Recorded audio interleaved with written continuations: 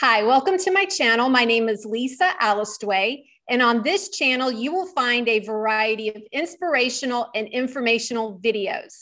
It is my honor to introduce you to this week's guest, Dr. Muhammad Allo. Dr. Allo is a board-certified cardiologist, an assistant clinical professor of medicine, an author, and a certified personal trainer with the National Association of Sports Medicine.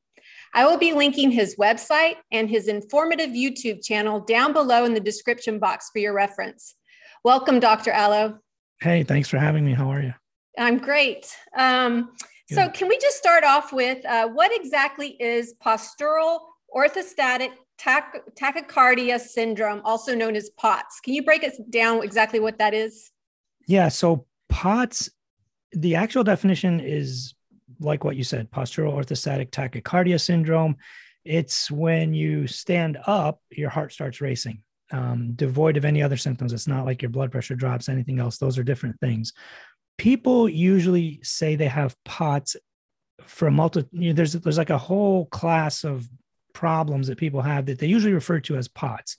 The overall disease state or term that we use is called autonomic dysfunction or dysautonomia. It basically means that your autonomic nervous system is not functioning correctly. The autonomic nervous system is in charge of your blood pressure, your appetite, your heart rate, fight or flight responses. Part of your autonomic system, there's two parts, but the one part of it is voluntary movements. You want to move your hand, you tell your brain and your body knows, you want to do that. The other part is the parts that are not, they're called automatic almost, your breathing, your, hormone release, stuff like that. You don't really control. Sometimes, unfortunately, they control you. But a lot of these things are not the control parts. These are the parts of you that work kind of behind the scenes. That's the part that becomes dysregulated or dysfunctional. And that's why we call it dysautonomia, like it's not working the way it's supposed to. And there's two parts to the autonomic nervous system. There's the sympathetic and there's the parasympathetic. The parasympathetic is the parts that usually try to slow things down. This is like trying to put you to sleep, slows down your breathing, lowers your blood pressure. The sympathetic part is kind of like the part that excites everything. It raises your blood pressure. It increases your fear response. It wants you to run or fight or flight. And then the other one's called like rest or digest, like, wants to slow everything down and help you digest. So POTS is a problem, or dysautonomia in general, where your heart rate isn't regulated. Excuse me. Your heart rate isn't regulated and your blood pressure is not being regulated correctly. Most of the patients with POTS usually come in saying they're dizzy. And some will even pass out. If your blood pressure gets low enough, you'll pass out. Or if your heart rate gets high enough and you don't have good enough compensatory mechanisms, you can actually pass out from this. But people with POTS or dysautonomia have a lot of symptoms, and some of them are vague. They'll be fatigued, they're tired, they'll have brain fog, they'll not be able to do certain things. I mean, it's a whole cold intolerance is one of them, heat intolerance. They feel dehydrated or fatigued or just worn out. And then sometimes they get shortness of breath on exertion. They say, well, every time I go out and try to do this, I get super short of breath or lightheaded or dizzy. It's not that common of a disease. It's actually quite rare. I don't know the exact numbers. But I'd say if I saw 100 patients a day, maybe one or two would have it. And it's usually 10 to 1 female to male ratio. Usually for every 10 women that have it, one male will. And I have had male clients or male patients with it. The biggest problem with dysautonomia is it's hard to diagnose. A lot of people will have seen a multitude of doctors. They will have seen the neurologist, the psychologist, the rheumatologist, the whateverologist, every ologist you can imagine, until they finally see a cardiologist. And even when you see a cardiologist, not all of us are trained or understand POTS syndrome. Certainly, it's not like a major topic in medical school. I would say I don't even remember ever reading about it Mm-hmm. in Mm-hmm. medical school, or it was just not something we talked about. And not every cardiologist or physician, when they're going through training, even hears about it. It's that rare. It's like one of those things maybe you read about, but you're like, you never give it a second thought. It's super rare. So would you say that it's poorly understood even by a lot of the medical right. profession? Like most of the patients that I've seen for POTS, and I have people who have flown in from all over to come see me because they view me as someone who knows about POTS, and I'm on the like dysautonomia network and like all over the internet. When you search for this disease, there's a list of physicians that deal with it. Somehow I ended up on those lists, but it is very underdiagnosed. And then even when it is diagnosed, no one knows what to do with it. You'll have a family doctor, lots of them, they'll say, hey, you probably have POTS. And they'll refer somebody to me, say, question POTS. And the patient will come to me, like the story's always the same. I've been to a lot of doctors and I have this, and that. I have these, 5-10 different things. And I think it's POTS. What do you think? Mm-hmm. So we first have to make sure they don't have like an underlying serious condition, that they don't have like aortic stenosis or mitral stenosis, or there's a multitude of different things, really bad, poorly controlled diabetes or hypertension, or they're a lot of times they're just being overdosed on blood pressure meds. The elderly patients that we get that come in with these type of symptoms where they're always lightheaded and dizzy and maybe passing out, maybe not passing out, a lot of times they're on too much blood pressure meds, and if we take them away, they actually get better because now there's perfusion going to your brain. If your pressure is like 80 or 90 or 110, the problem is, especially with the elderly, is they come in to see the cardiologist, your pressure usually goes up. Most patients, when they go to see the doctor, their pressure goes up a little. But when they're at home and getting their pressure checked, if you were to check it at home, they'd be much lower. They'd be 10, 15, even 20 points lower. So they're always lightheaded and dizzy at home. They're like in the 90s, 95. They come in to see us, it's like 115, 120. You're like, oh, your pressure looks real good. But then they go home and it's much lower. So you first have to make sure it's not some kind of problem like that. If it's too much blood pressure meds, we start taking some away and see how they feel. That's usually the number one issue, especially diuretics, things that dehydrate you or make you pee more. Those are obviously more likely to cause dehydration and volume status, and you won't be getting enough pressure or cardiac output going to your brain and organs that keep you awake and alive and keep your blood pressure up. There's also a lot of other medical conditions that give you dysautonomia, like Parkinson's is one of them. People with Parkinson's disease always have blood pressures when standing that are pretty low, and then when they lay down at night, and that's the problem, is they usually get their blood pressure checked at night, or like when they're laying in bed or sitting in a seated position, their pressure is higher. So the issue is trying to figure out if they have one of these other conditions, like Ehlers-Danlos is one of them. I know there's a bunch. There's at least 5 you can just think of. But there's a lot of conditions that can cause it. So I'm assuming that what you're referring to is POTS. It's not related to any one of these medical conditions, because those can be treated. If you have bad diabetes, we can fix it. If you have Parkinson's, there's medications we can put you on. If you're dehydrated on water pills and overdose on blood pressure meds, we can usually get rid of those meds and just see how you do. I mean, we just had a lady last week, probably an 80-year-old female, was always dizzy. We took her off one of her blood pressure meds. Her dizziness went away. I mean, things like that can be treated and fixed. The other type of POTS, or dysautonomia, that most people have, they're usually younger. Like I said, they're mostly women, and they're premenopausal. Once you're over like 50 or 60 and you're no longer having periods, then it's not as much of an issue. But for whatever reason, it's usually the 25 the to childbearing, right, 20s to like 45 ish, somewhere in that range. There are obviously some that are lower and higher. I mean, I had 2 kids that were like 17 and 18 that had 2 siblings, a brother and a sister. They were twins. But that's usually the people that come in and say, hey, this is what I think I have. What can we do about it?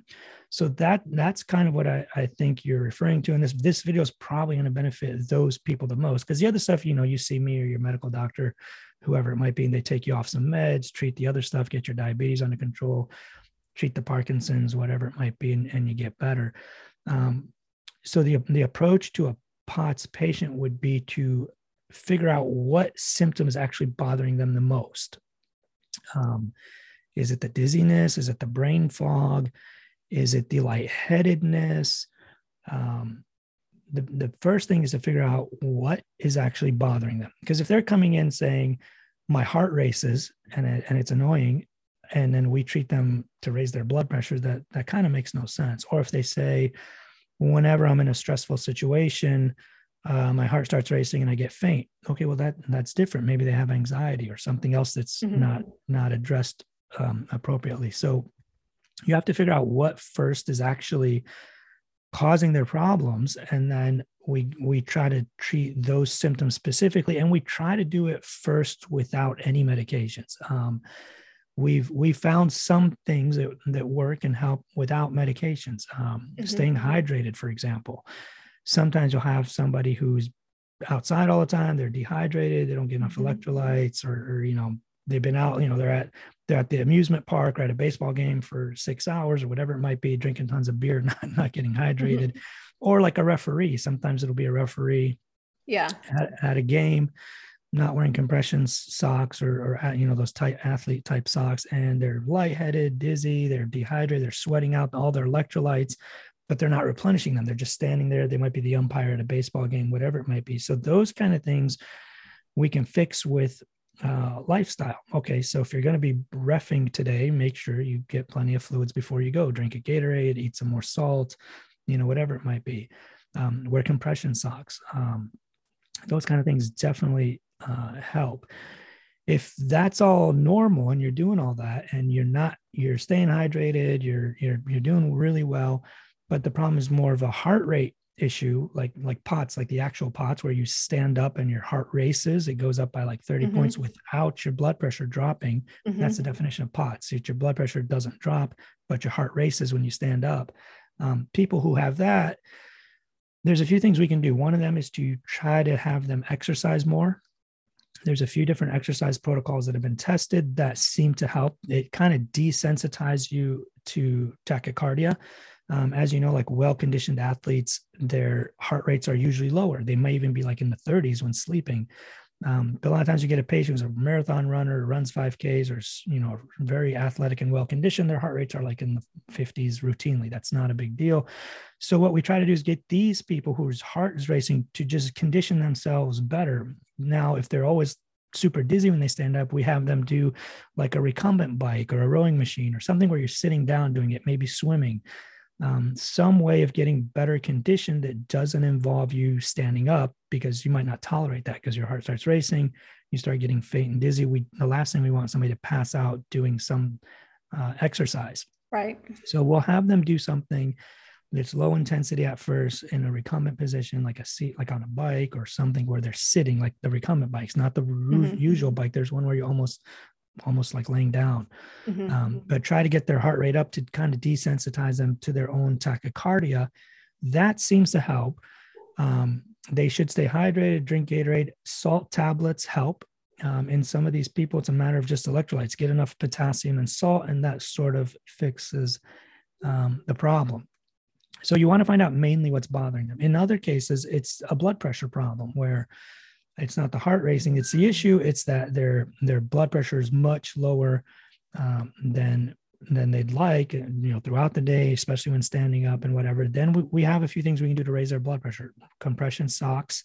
And they don't have to be those goofy looking white ones. None of my patients, when you tell them compression socks, like, oh yeah, I want to wear compression socks, those ugly white things. There's really nice ones that come in different colors. They go up to your knees. Some of them go a little bit up, like higher, like mid thigh. But you want to get like really good compression to force the blood in the veins, because a lot of times it's a vein pooling problem when they stand up with gravity. Some of the valves in the veins, they're supposed to be one-way valves. They're not competent. They stay open or they don't close like they should. So blood will pool down at like your legs, your ankles, whatnot. You want that to come back up. So one way to kind of like force that is to wear compression socks, which force so that when your heart beats, the blood circulates back up your legs and doesn't pool down there with gravity. So that's one method that seems to work for people who have low blood pressure. Staying hydrated to increase your blood volume always works. salt tablets and electrolyte drinks, especially like 0-calorie ones, because you don't want people just pounding, A high bunch of calorie sugar. drinks all the time. But like the 0-calorie ones, salt tabs, potassium tabs, all that kind of stuff definitely helps. If you've done all that and they still need a little bit more, there's some medication options that we can use to help. If it's a low blood pressure problem, there's two medications. One is called, well, there's three. There's one called midodrine, which just sort of raises your pressure by causing your blood vessels to constrict, and that causes your blood pressure to go up. There's one called fludrocortisone, which is a slight steroid, like a weak steroid that helps you retain your own salt and makes you retain salt, thereby retaining a little bit of fluid, and then your blood pressure naturally goes up. The other one's a new one called Northera, which releases something similar to adrenaline or epinephrine called norepinephrine. It releases some of that, which causes your blood vessels to also constrict a little, and your heart to pump just a little more to kind of like get that pressure to go up. So those are three options if the person mainly has low blood pressure. So let me ask you, when we're looking at, I'm sorry, go ahead. No, sorry. I didn't mean to cut you off, but that's okay. If their problem is mainly a tachycardia problem, where it's a heart rate problem, where their heart is racing all the time, there's some medications we can use to lower just their heart rate. There's metoprolol and atenolol. These are beta blockers that mostly affect heart rate. Propranolol and some of the other ones, unfortunately, also affect blood pressure, which if somebody's already having low blood pressure and feels like they're going to pass out, and you put them on something to lower their heart rate, and now they're lightheaded and dizzy because you just lowered their pressure too, that can be a problem. There's a new medication called Corlinor, which mainly lowers your heart rate. There's things called calcium channel blockers, diltiazem, probably the main one. That the problem with these, a lot of times they also could lower blood pressure. Now, the best two out of these probably are metoprolol and atenolol, because they don't affect blood pressure as much or at all. And so sometimes you have to approach this from like all aspects, do all the lifestyle stuff, get your electrolytes, fluid, hydration. We might need to help you out with a little bit of a medicine to increase your blood pressure and a little bit to drop your heart rate. But sometimes if it's anxiety driven, like some people, it's more like anxiety driven, even imperceptible anxiety. Sometimes it's just the anxiety of fear of passing out, or fear of being able to go to work and not pass out or not feel lightheaded or be able to perform. So sometimes a slight mild like anti-anxiety medication, because anxiety, it's a two-edged sword. You notice your heart racing, you get a little anxious about it, which releases adrenaline, which makes your heart race even more, which makes you more anxious, which releases more adrenaline. It's like a cycle. It's a self-fulfilling prophecy, and you want to try to attack both angles. We can put a speed limit on their heart with something like metoprolol, and we can knock out the anxiety with something like Celexa or whatever. So it affects every part of the body. Basically, every system is affected by POTS. Is that safe to say? Basically, yeah. Your autonomic system and your nervous system obviously is in every single organ, every single body part, your brain, arms, limbs, your stomach, your digestion, your intestines, your pretty much everything. And a lot of this, what I've read about POTS is that it's episodic. People would have episodes. Maybe it's better some days, worse some days. And then sometimes it's invisible. Like people can't understand why you're tired all the time, or why you might have this brain fog, and they don't know, or even the anxiety, and don't realize that it's not anxiety. It's actually their heart rate's going up. And so it becomes really hard to maybe diagnose it based on, the variety of symptoms you can have.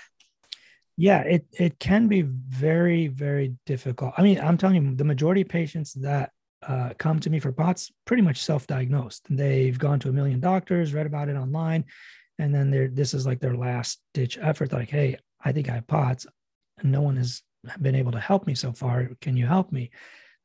So that's usually the problem, is it has sometimes very nondescript features. Like you said, they're just fatigued, weak, tired all the time, short of breath. They think they're just out of shape, or they don't exercise enough, or they need to lose weight, or they need to do this or do that. And a lot of times, obviously, it's not just that. There's more to it. But yeah, it's difficult to diagnose because it affects so many systems. That's why really what makes.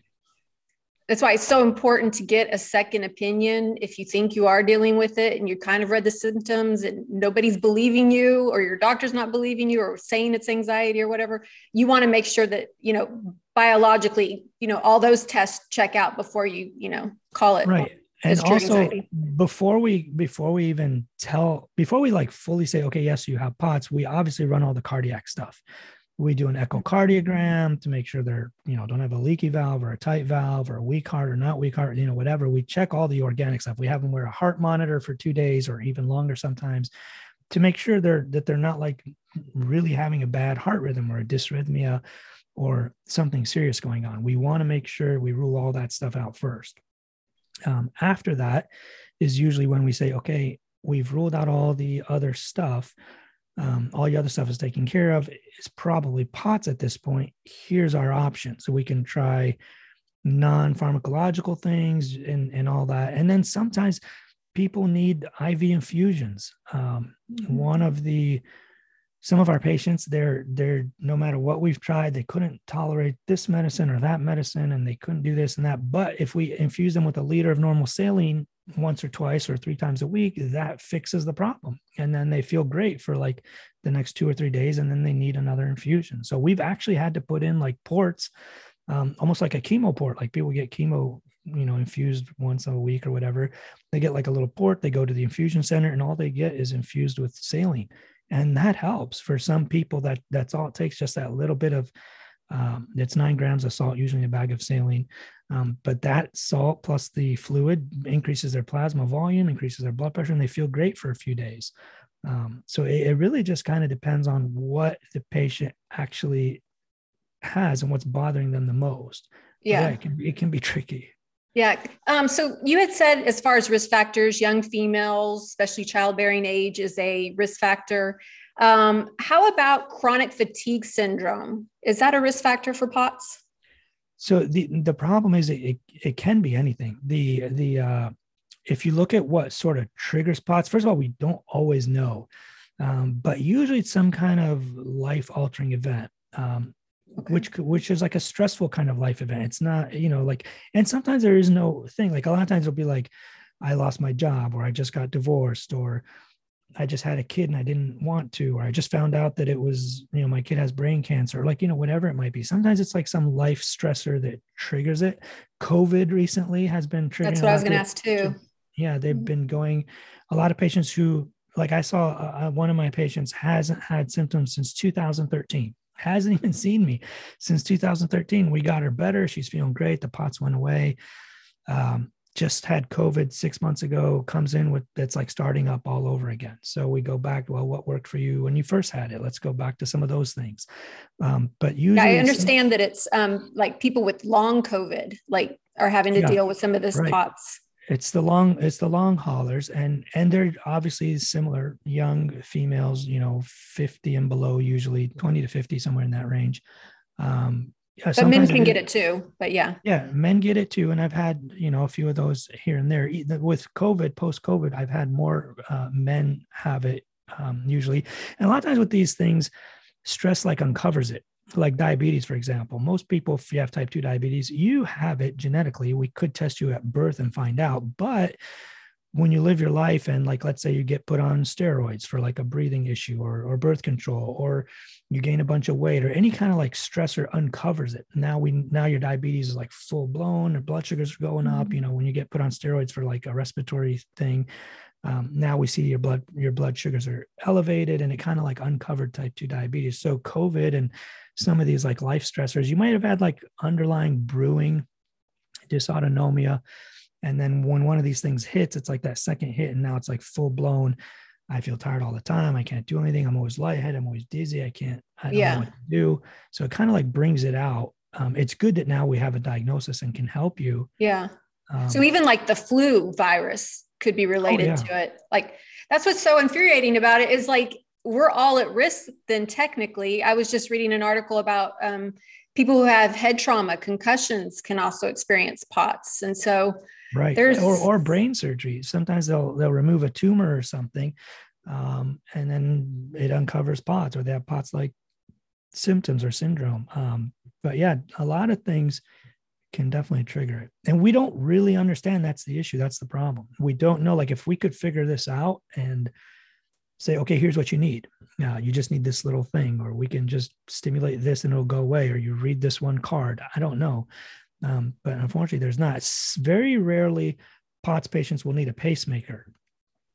There's a special kind of pacemaker that works just for this. It's incredibly rare. I think I've been doing this now since 2011 or 2012. I think only 2 of my patients that I've ever seen have needed that to treat POTS, but it's super rare, but it can help in some people. It just kind of depends. Is there a genetic vulnerability for POTS?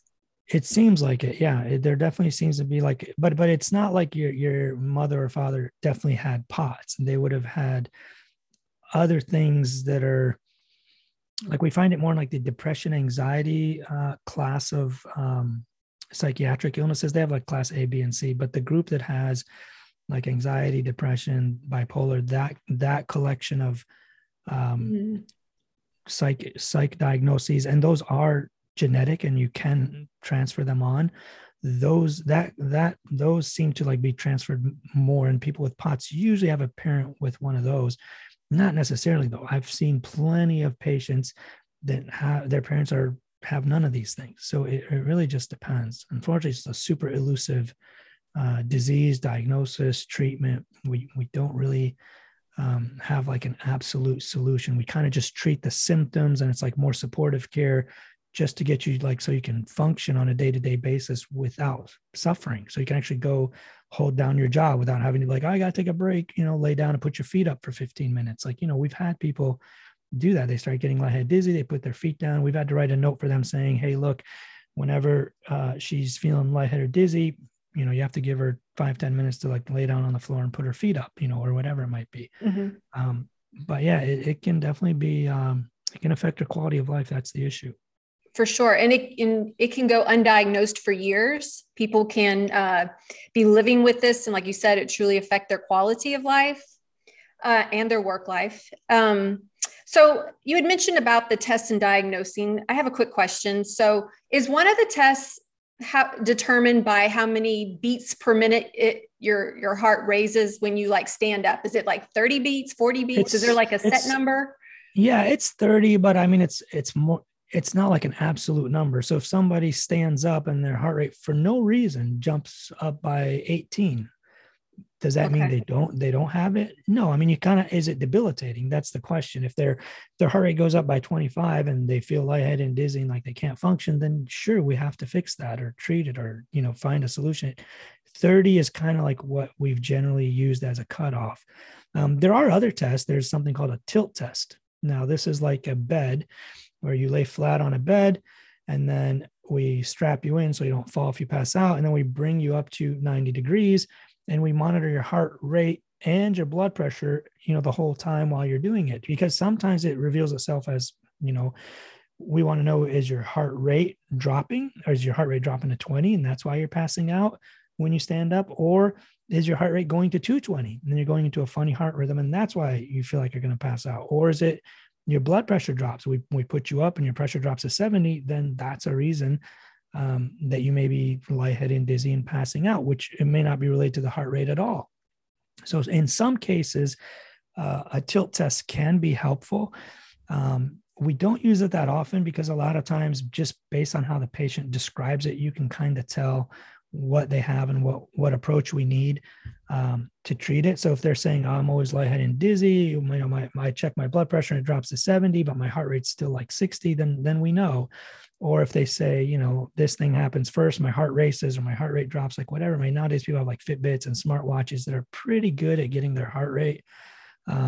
So we always confirm it. Obviously, we have them wear a monitor to confirm it because it's not all those things. Not all of them are, that accurate. But if it's something that's easy to diagnose by exactly how they're telling you, we don't generally need a tilt test, but it is available and we've done them if we feel like we need to do it. Okay. And I know you'd mentioned some treatment management techniques. Can POTS be cured, or do you always have the possibility of it coming back? So it really can't be cured. So studies have shown that like 84% of people, it eventually goes away. which means like 15, 16%. It kind of doesn't.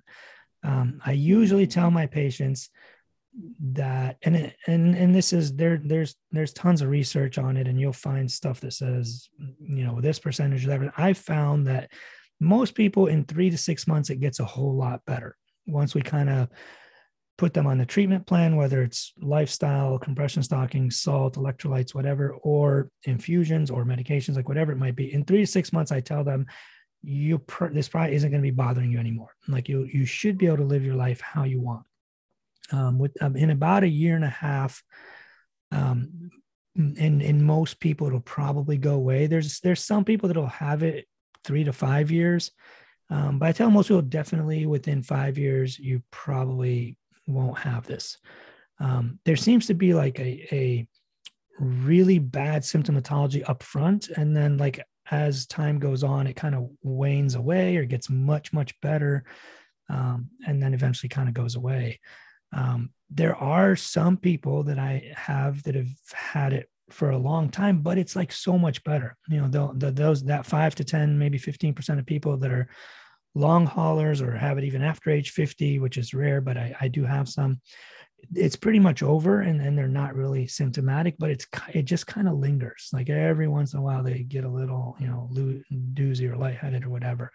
But for the most part, I'd say anywhere from for most people, 3 months to a year and a half, it'll probably be like tremendously better. And then maybe 3 to 5 years of it slowly getting better. And then for most people, probably going away. Yeah. So you had mentioned that exercise is a good management technique. And I would imagine those who are experiencing POTS have to deal with the lethargy and the dizziness and, fear of fainting and all those different symptoms that can make it difficult for them to exercise. And so I was reading that maybe they have to like exercise in a laying down position, Right. if they're having really severe symptoms, but you can still exercise, and you should, because you don't want to get deconditioned. Right. Well, it kind of depends, but yeah, there are exercise bikes where you're almost laying down. You're like sitting in a chair almost that like reclines back. Recumbent. Right. Recumbent bikes, and you try to get your heart rate up. A rowing machine can kind of do that too, although it's not as stable because you can kind of using your whole body to go back and forth. Swimming is one of those things that because you're not like technically standing, you're like flat and swimming. Yeah. That seems to help. There's been a few different exercise protocols tested, some of them out of Texas. They've been published and they do work. So it kind of depends. We obviously don't want, the person's not going to become an elite athlete, although I've seen some people that eventually start running 5Ks and it's under control. Whatever it was that was happening to them seems to have resolved or has gotten better. Like, let's say they were in a really bad job situation where their boss was overbearing or whatever it might be. They change jobs. The stress of that part kind of goes away. And then they slowly get adjusted to like living without the fear or stress of that job or that boss or whatever it is. And then it like slowly fades away. Those are the ones that are more anxiety driven, but it kind of just depends. But yeah, you definitely need to try to still be active, because that helps conditioning your heart to tachycardia to make it less tachycardic, and to desensitize yourself from your own tachycardia is very, very helpful. We definitely need to keep people doing that. Yes. And we all hear messages about having a, low salt intake diet, but in this case, that's not the advice. Can you explain why salt is very important for POTS patients? So the reason it's the same reason why we tell people with high blood pressure to eat less salt is because it lowers your blood pressure. Salt is a little bit tricky when it comes to hypertension. Some people are more salt sensitive than others. But in general, they found that if you lower your sodium intake, your blood pressure will go down. So obviously, we've also discovered that if you increase your sodium intake, your blood pressure will go up. So one non-pharmacological way of raising your blood pressure would be to eat salt. Now, you could eat a bag of salty chips, which has high calories and more fat, and it's fried usually. But if the person is thin and not overweight, like a lot of my patients that have this that are younger, they're not obese, they're not overweight, they're healthy young individuals, good body mass index. if they want to eat a bag of chips because it just makes the salt more palatable, sure. Just, make sure you're just not like, eating tons of it. But they do sell tablets of salt. Mm-hmm. They do sell salt tablets that come in like 1 gram, 5 gram, 10 grams. We tell people try to get between 5 and 10 grams a day, because that seems to be the dose that keeps your pressure enough, that keeps the symptoms at bay. But yeah, salt definitely works. It will definitely raise your pressure. And that fludrocortisone medication that we talked about, it's a steroid, similar to like prednisone, dexamethasone, whatever. But there's two different kinds of steroids: mineral corticoids and glucocorticoids. Fludrocortisone makes you retain salt a little bit more. Like, we're not talking like a whopping amount, but usually just enough to get your blood pressure to go up. Some people require just 1 pill a day, sometimes 2, 3, or sometimes 4 a day is the most I've seen. The problem with being on that much fludrocortisone is it could lower your potassium, because it hangs on to a sodium particle and excretes a potassium particle. So we just have to make sure that their potassium stays normal range. We check it every once in a while and make sure that they also take potassium if they need it. What about magnesium? Magnesium has the opposite effect. It usually lowers your blood pressure. So that would probably be a bad idea in POTS. Now, there are some studies that have shown that magnesium can help with certain arrhythmias. None of those studies have really panned out that it reduces mortality and like really helps or anything. You definitely want to make sure your magnesium is normal. Taking extra magnesium here and there is not usually, you're not going to overdose on it, but magnesium at whopping doses can lower your blood pressure. I mean, women who are preeclamptic and they're giving birth and their blood pressure is super high and we have to induce them or get their blood pressure down quickly, we infuse them with tons and tons of magnesium to drop their pressure. So magnesium can lower your pressure. In fact, the way you're toxic, like you're getting a toxic dose of magnesium, whether it's IV or whatever, when a woman is preeclamptic or taking too much magnesium, one way we know is the first side effect or the first bad effect they get is their blood pressure drops. All the other magnesium toxicities happen later, but then the first thing that happens is your blood pressure drops. So we probably shouldn't use that in this scenario. Okay. There are other ways to lower your blood pressure much more reliably and safely with metoprolol, atenolol, diltiazem, Corlinor, which is ivaridine. There's other ways to lower your heart rate without, or even like putting a speed limit on your heart rate without dropping your pressure. And the key is to get that heart rate down or put a speed limit on so it doesn't race as much without dropping blood pressure with it. Yes. And I would imagine that good stress management techniques come into play here, because you have to be very mindful not to get upset or adrenalized if you have this condition. So maybe turn off the news, get away from your blue light computer at night. Like, there's lots of things you can do to kind of lower your stress that will help, manage some of these symptoms as well. Right. Any way of managing anything that triggers an adrenaline rush. I mean, even caffeine, sometimes exercise. You put somebody on a treadmill, yeah, their heart's going to race. Exercise, caffeine, chocolate, any stimulant, fear, a gun goes off or fireworks. Like, I don't know. There's lots of things that can trigger an adrenaline rush, which could trigger the tachycardia part of it. But usually with those kind of adrenaline rushes, your blood pressure also comes up. But yeah, stress management is huge. And any non-pharmacological ways of dealing with stress definitely help. Massages, acupuncture, sauna, taking yourself out of the situation. If it's a job or an argument, a fight, a fight breaks out, or an argument with a spouse or a loved one. It's not worth it. Just get out and go relax and take care of yourself first. Everyone else can come after you. If you're not functioning and not able to function or live or be there to support your loved ones, what's the point of having these huge arguments with everyone? Yeah, but definitely stress, any way you can remove or lower or decrease stress would definitely help. Now, there are studies that have shown like really long massage or, whatever might drop your blood pressure.